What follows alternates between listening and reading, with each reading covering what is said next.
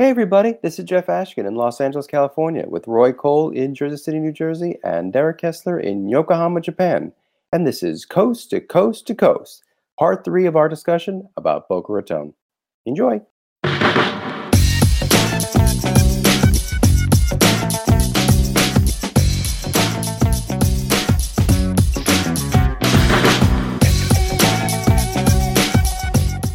I find Boca Raton such a comically absurd place that most people aren't picking up on that, and so that's a good point. Most people we grew up with, I don't know, I don't necessarily have the same sense of humor as us. Let's say that. I'd say that if I had to pick out the Boca Raton style humor, it would be like kind of cynical but kind of cheerful at the same time. That would kind of be my kind of interpretation of it, where it'd be like kind of like, oh, things kind of suck, but I had a good time. I don't know. That's kind of how I feel like that's kind of our humor. I don't know. Maybe that's indicative of Boca Raton, just indicative of our group of friends. Maybe. So anyway, anything else you want to say about Boca? You don't do any stories, or we can go into reactions? I got a couple funny anecdotes. That seem very Boca Ratonian. Talking about like comically absurd moments. I feel like most of the comedy came from the fact that like we were in the gifted program, right? But then there were always a few classes where you were intermingled with the quote unquote regular kids. And or just there were interactions that you had to have with other people. And that's where like the comic absurdity would play out. Were you there in Loggers Run Middle where we were eating lunch in the cafeteria and the power went out? Yep, I was there. And so the power went out. Were you there, Derek? I don't remember this, but keep going. So when the power went out in the cafeteria, it gets pitch black dark because there's no windows. It's in the interior of the building. So there's no windows. It's pitch black dark. You can't see anything. And I would say within half a second, like sheer anarchy erupted. I don't know if somebody yelled out like food fight or what, but you just heard screaming and you couldn't see anything, but you could hear like burgers being launched and ketchup like being squeezed and everything flying through the air. And I just kind of like covered my face hoping, not to get hit. And you couldn't see anything, but you could just hear like trays hitting the ground and people are like screaming at the top of their lungs. And then after maybe a minute of that, the power came back on and you could see the aftermath. It looked like a war-torn nation or something.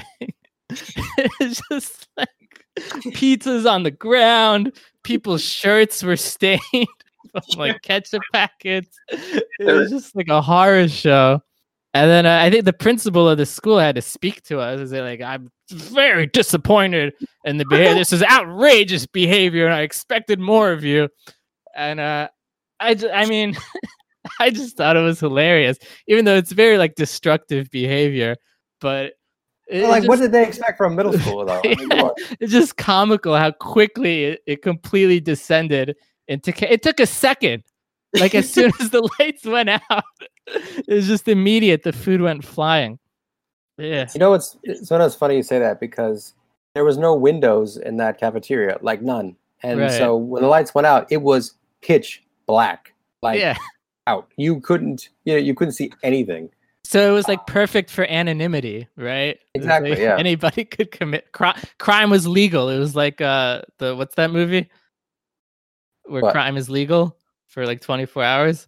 The Purge? Yeah. It was like the Purge in the cafeteria. Like anybody could do anything. That was awesome. And they couldn't, like nobody got in trouble really, because you couldn't see who did what. Who started it, yeah. Yeah. When I was a teenager, I really started getting into writing and trying to get a living as a writer. And what was funny is I wanted to write for the school newspaper. And for some reason, I couldn't do it. I couldn't get into, I applied and like you had to take a class. And I was like, well, can I just write? I mean, look, I've written a lot of stuff. And they're like, no, I'm going to take this class. And I'm like, all right. So I actually applied to work at the local newspaper and got a job there. So while I was like 15, 16, I was writing for the school newspaper. I'm sorry, for the local newspaper, the Sun Sentinel. I remember that. And I was writing movie reviews. And then I moved up to being editor. And that was pretty cool, too. So I had like a group of writers. And I was like 16, 17 years old. And I was holding meetings at the Sun Sentinel talking about what we're going to write that week and like assigning people to write something. And it was just kind of funny that I moved up so quickly. And I had that position up until I got to college. And then I started writing for the college newspaper. I didn't stay for too long because then I ended up going into the film school. And that took up a lot of my time.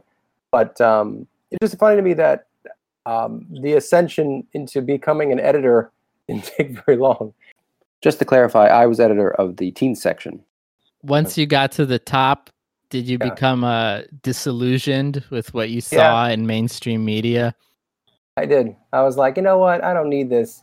And then I retired from the media and decided to do something that was more on the straight and narrow, the film industry. Podcasting. Oh, sorry. Podcasting. No. Yeah, I have one more story. Before I met you guys, I was actually banned from the Jewish Community Center. For not a permanent ban. I think it was a couple months. But I didn't really do anything wrong. So what happened was I used to be friends with the bad kid. I know his name was Danny. I know his last name, but I won't say it. Okay. And I was friends with him, and my parents took both me and him to the JCC, and while my parents worked out, we were left to our own devices. And so for this kid, his own devices meant having a lighter and setting things on fire. And so he took like flyers from the JCC, and we went into the bathroom and he just started setting the flyers on fire. And it just so happened that like a JCC employee walked into the bathroom as he was doing it, and I was there standing next to him, so I was like an accomplice, I guess. And he destroyed the sink in the bathroom when he set the fire. He like discolored the sink, and so they basically accused him of like destruction of property, and he was banned for life from the JCC, and I was like banned for a couple of months for aiding and abetting, I guess. I find that most of the times in my life that I've gotten in trouble have been because somebody else did something bad and I was standing in close proximity to them, not doing anything. Yeah. And I could see how Jewish people are particularly sensitive to that. But yeah, I got in trouble despite the fact that I didn't set fire to anything, but I was around. So straight. Yeah. Well, I said like, yeah, so I guess all of our close friends have moved out of Boca Raton, so it's not that we don't have any close ties, I guess, to there, except for our families, of course, who still live there. So I don't know, it's sort of interesting. My mom sometimes gets that way. She's like, I'm so jealous that you live in Jersey City. And I like, she's one of those people that probably wants to escape Boca, which is ironic because she's like retired. So she's like the exact demographic that usually wants to live there. But sometimes she pines for the city life. Yeah. All right. Do you guys want to get to recommendations, or do you want to keep talking about Boca? One fact about Boca Raton, if you didn't know, was the international superstar Ariana Grande from Boca Raton, and she went to our rival high school, Spanish River. But I guess I kind of did a double take when she became popular, and not I didn't know who she was, but just looking at her upbringing, and it was like she grew up in Boca Raton. Who's from Boca Raton? Besides us. It's just weird to see someone so famous be from the same town. Mm-hmm. There's also Chris. Oh yeah, Andy Roddick. Andy Roddick wasn't born there. He trained there Yeah, I don't think he like had his childhood in Boca, but he did go to like He tennis definitely academy grew there. up in the city, but yeah. But I was gonna say Chris Carrabba, lead singer of Dashboard Confessional, Oh yeah. grew up in Boca Raton, or at least went to high school in Boca Raton. I think my mom is into beauty and does facials and stuff. I think she did a facial on him. It was either he came to her parlor and no, I think she did it herself. But she was like, "Have you ever heard of this band?" And I was like, "Yeah, they're pretty famous." So little story. He got a facial. Any more stories? I just found out Chris Carrabba and I have the same exact birthday. Yeah. What? I just looked it up on Wikipedia. You and Mandy Moore and Chris Carrabba. Yeah, Mandy Moore, John Madden, Ken Griffey Jr. And Mandy Moore married to Chris Roddick. Andy Roddick, sorry. Andy Roddick. Right? Yeah, it all comes full circle. Right? I don't think they're married anymore. I don't think. Oh. But they were at some point. I think they were going out. I don't think she ever married, I think. Now that I think about it. That sounds right. Yeah. And then she's like married to some other guy. Anyway, all right. Well, I think we've said all we can say about Boca. I mean, we might come back to it. Obviously, it'll come up again because, once again, we all are influenced by it somehow. Well, let me just, as a closing remark, we said a lot of things about Boca, but I want to say that despite the fact that, despite its limitations, as in terms of someone who wants to explore, different cultures and different things about the world, I do enjoy going back to Boca. I don't want to live there at this time of my life, but I mean, I guess being away for so long has given me a sense of pride and being able to come to terms with the fact that is my hometown, and I do appreciate it for what it is. So I'm not ashamed, despite all of the colorful news that people hear about South Florida from time to time. Do you have any clothes that say like Boca Raton on it, or? Nope. Okay. I don't think I'd wear anything like that.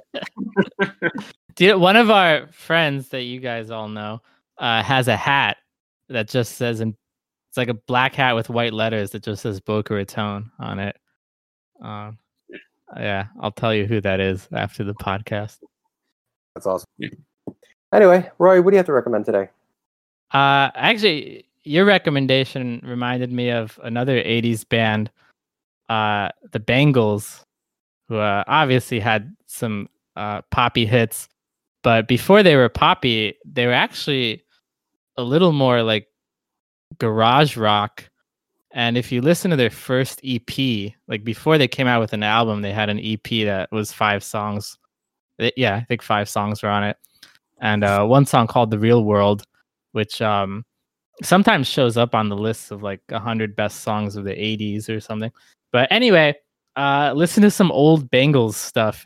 It's way different from Walk Like an Egyptian. Yeah, it's very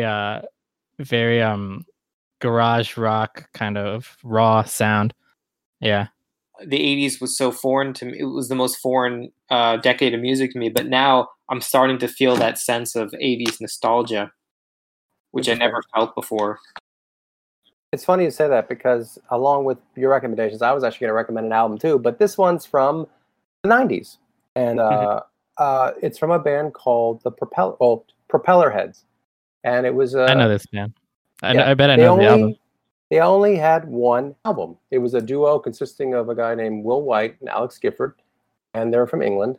And they released an album called Decks and Drums and Rock and Roll. And surprisingly, one of their most famous song is Spy Break, which you can all hear in The Matrix as the song when Trinity and Neo are in the a lobby shooting up the place and walking on the side of the wall. And it's a very upbeat, fun song. And the whole album is full of electronic music and these like very upbeat, but very tempo-driven songs, and it's really well done. I mean, there's a song called "Take California," which is great. That opens it. There's a song called "History Repeating," which features Shirley Bassey, who sang the title song to Goldfinger. It's a very fun, like almost like jazz band meets electronic music song. And it's just, if you enjoy electronic music, but you also enjoy like just this collection of electronic music. If you enjoy electronic music or you enjoy big band music, I think you'd really enjoy it. Obviously, if you like Spy Break and you want to hear something that sounds similar, then that album is where I'd recommend. I'll put it this way: if you like Daft Punk, this predates Daft Punk. Or maybe they're on the same time. Actually, now that I think about it, I have to look that up. But So if you you like think- that kind of, sorry, You think Spy Break was the biggest hit? Because History Repeating was quite big, and was I guess I'm also going- it was yeah. featured in There's Something About Mary. It's like prominently featured in that movie. You know, it's funny because I feel like Spy Break though was in Matrix, which I think was probably one of the biggest movies of the '90s, and that song was when they did like the whole spoof of Matrix. They usually would use Spy Break. So anyway, but I think this album is great, and it's interesting that they never did anything else beside that album. So I guess, but then again, if you had an album that was that great, and you know, maybe they didn't want to go on to do anything else because they hit what they wanted to do. So Thanks for joining us today. Let us know if there is a topic you want us to cover by sending us a message at coast2coast2coastpodcast@gmail.com. That's coast, the number 2, coast, the number 2, and then coastpodcast@gmail.com. Send us your thoughts, comments, criticisms, any questions about Boca Raton that you're dying to ask. We'd love to hear from you. We'd love to hear any type of comment you have on the podcast or otherwise. So hope to hear from you, and see you next week. That was All right. an amazing Jeff impression.